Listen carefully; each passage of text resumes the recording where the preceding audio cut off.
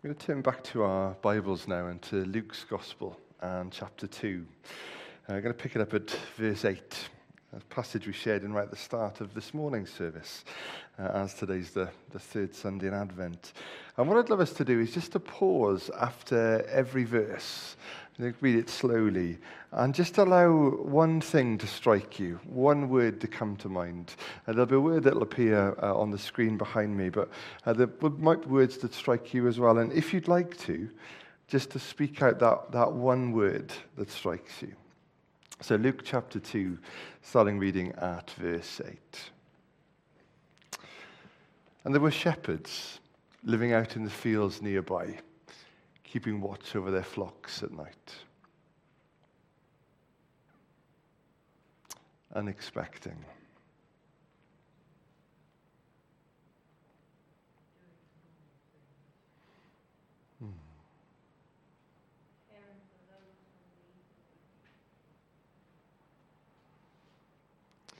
An angel of the Lord appeared to them, and the glory of the Lord shone around them, and they were terrified.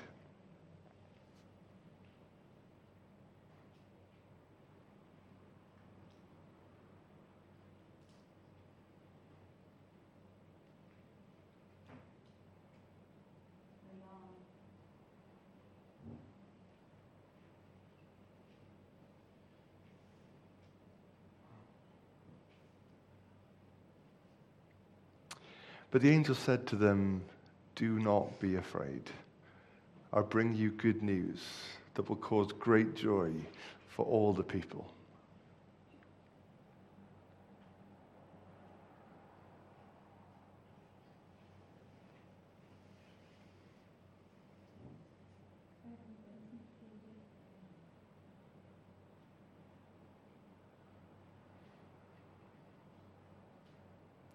Today, in the town of David, a Savior has been born to you.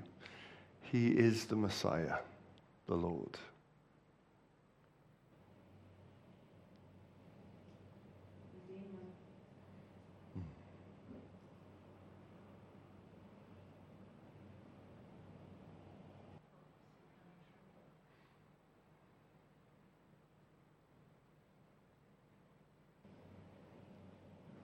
This will be a sign to you. You will find a baby wrapped in cloths and lying in a manger.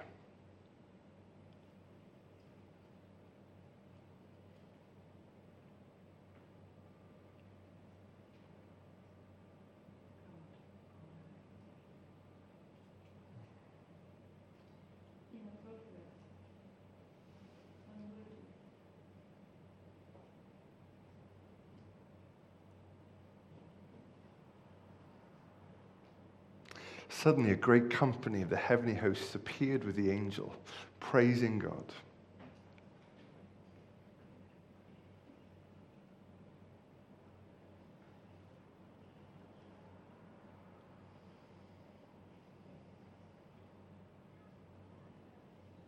Glory to God in the highest heaven, and on earth peace to those on whom his favor rests.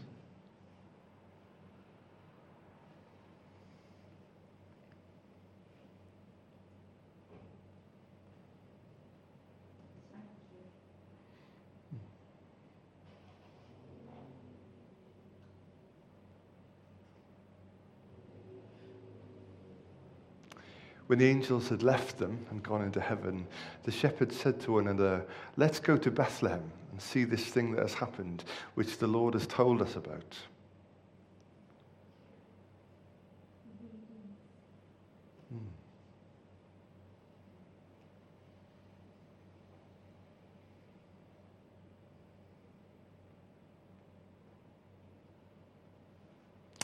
Father, we thank you so much for all that we see in your word, for all that we see of you.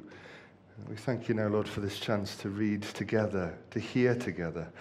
And we pray, Lord, that by your Spirit you be present to speak and to move among us as we come to you now in Jesus' name. Amen. Now, they were out in the fields, shepherds watching their flocks by night. It was the same old story. The same old fields, the same old sheep, and the same long nights. As they gathered to relieve the day workers, they would share their stories, and it was always the same old stories. The misunderstanding, the mistrust. They were misfits, rejects, the usual suspects. Their stories were always peppered with the looks that people had given them, the disgust on their face, of parents protectively picking up their children and snatching them away from them, of suspicion, accusation, rumors and whispers. And sometimes it was far less veiled. And sometimes people shouted abuse if they tried to enter the wrong street, the wrong tavern, the wrong place. A shepherd's testimony wasn't even permissible in a court of law, so people could do to them whatever they wanted to do. And they did. The same old story, but they couldn't help but wonder, what had they done to deserve this? Well, shepherds were very easy targets. They were society's scapegoats. Their whole lives were shrouded in mystery, and so they became blame magnets. See, as night shepherds, they were used to the dark. Their eyes had grown accustomed to watching shadows, discerning shapes, seeing in the dark. They knew their way around parts of the city that most didn't know existed, or if they did, wouldn't dare to venture. In the dead of night, this was their world to roam, their world to own. People had no idea what they got up to out there, and their minds filled the silence with all kinds of dark and dangerous guesses. So any trouble, any threat, any theft, and the blame landed at the shepherd's gate. It was clever. They had no chance of recourse. It was the same old story. What had they done to deserve this? Well, they also had a reputation for roughness too. And this was partly rightfully earned. They knew how to look after themselves and their flocks. They traveled in teams, armed with staffs, rods, clubs, knives, slingshots. They had all the weaponry and skill that had seen off thieves, wolves, bears, and even lions. They didn't run from danger. They would never back down from a threat. They didn't scare easy. But they also carried the battle scars, both the ones on their skin and the ones in their soul. They were haunted by the freak attacks. The scars were deep too, sometimes making their attitude aggressive, their reactions violent, and their language choice. The stories of them defeating wild beasts were well known. There were many legendary tales, but with that, and a reputation for being fearless, they were feared for it. What had they done to deserve this? Well, then there was the company that they kept. Nobody chose the life of a shepherd. You were more than likely born into it. Large families inheriting this way of life from previous generations, and so it ran in your blood. They often needed to trade outside of Israel's borders, and so they were familiar with foreigners. They knew their names, their cultures, their business, even picked up bits of their language. But to the Jewish mind, a separation from the Gentile world was a form of survival and a way of showing true loyalty to God. A shepherd knew no such luxury, and they were looked at as half-breeds because of it. Now they were shepherds in the fields, watching their flocks by night. The same old story. Until an angel of the Lord appeared to them, and the glory of the Lord shone around them, and they were terrified. They were terrified. Shepherds, terrified of one angel. One angel of the Lord appearing to them, the shepherds. Nobody appeared to shepherds. You avoided them or you confronted them. But on the night when heaven comes down, the very first invitation to Jesus' feet is not in the royal courts. It's not in the wealthy or the well-to-do mansions. It is outside of the town, in the dead of night, in a shepherd's filthy field, that the glory of the Lord shone around them. What had they done to deserve this? Suddenly, bathed in this holy light, they find themselves standing in the presence of a powerful spiritual being, an angel, God's warriors, God's watchers, his messengers. And this terror, in the Greek it's the word phobos, from where we get our word phobia, and it describes an instant state of panic that instinctively makes you want to run for your life. But the angel spoke. Do not be afraid. I bring you good news that will cause great joy for all the people. Fear not, said he, for mighty dread had seized their troubled mind. Glad tidings of great joy I bring to you and all mankind. Good news, great joy, all people. And as if to prove that all people means all people, here we are in a shepherd's field. To you in David's town this day is born of David's line a Savior who is Christ the Lord, and this will be the sign. The heavenly babe you there shall find to human view displayed, all meanly wrapped in swaddling bands, and in a manger laid. To you. What had they done to deserve this? Nothing. The word joy that is used here is the word charin, and is an extension of the word grace. It actually describes a reaction to grace, the excitement, the buzz, the surprise, the celebration of an undeserved gift, of unearned favor. This isn't just Sharon, this is great Sharon, God's great grace. Do not be afraid. This invitation is addressed to you. This Savior has come to you. Good news, great joy, all people, you.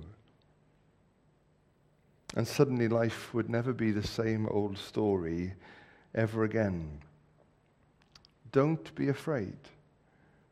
Your life is part of a much bigger story. The story of God's great grace. See, in this life there are many things that could cause us fear. Moment by moment, day by day, we are surrounded by things that we could and should fear, but most of us are blissfully and sometimes willfully ignorant of. But phobos, that panic, it's a forced focus on something, isn't it? Suddenly there's something that is there that we can't ignore. It's there and it becomes the most important thing in the room, in the moment, in our lives. And we lose sight of everyone and everything else. That fear, that focus, that feeling becomes the only story that we're able to listen to.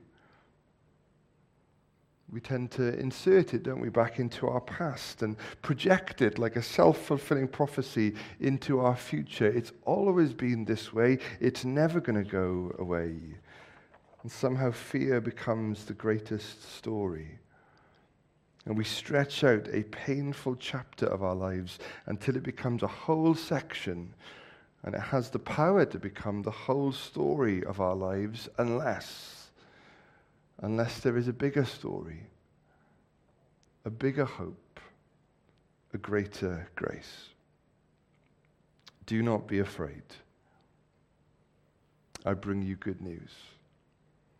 That story that began back in Genesis, back at the very beginning, is still unfolding, still outworking.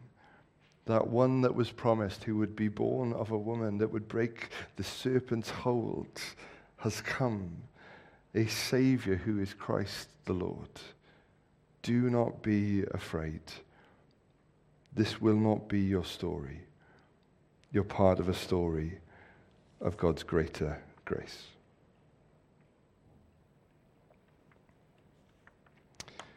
Hopefully on the way in tonight you all picked up a little sheet of paper. If not, there's some available on the table there, and a pen as well. And on that paper there are two things I'd just like to draw your attention to. The first is a timeline. It's a very sort of brief timeline of all of history, fitted on one side of A5. But it kind of marks out some of the major moments. Creation. God speaks us into existence. The fall. We say no to God's way. So God sends judges to rule over us, and then later kings. And then later prophet after prophet after prophet. Come back. Know my greater grace.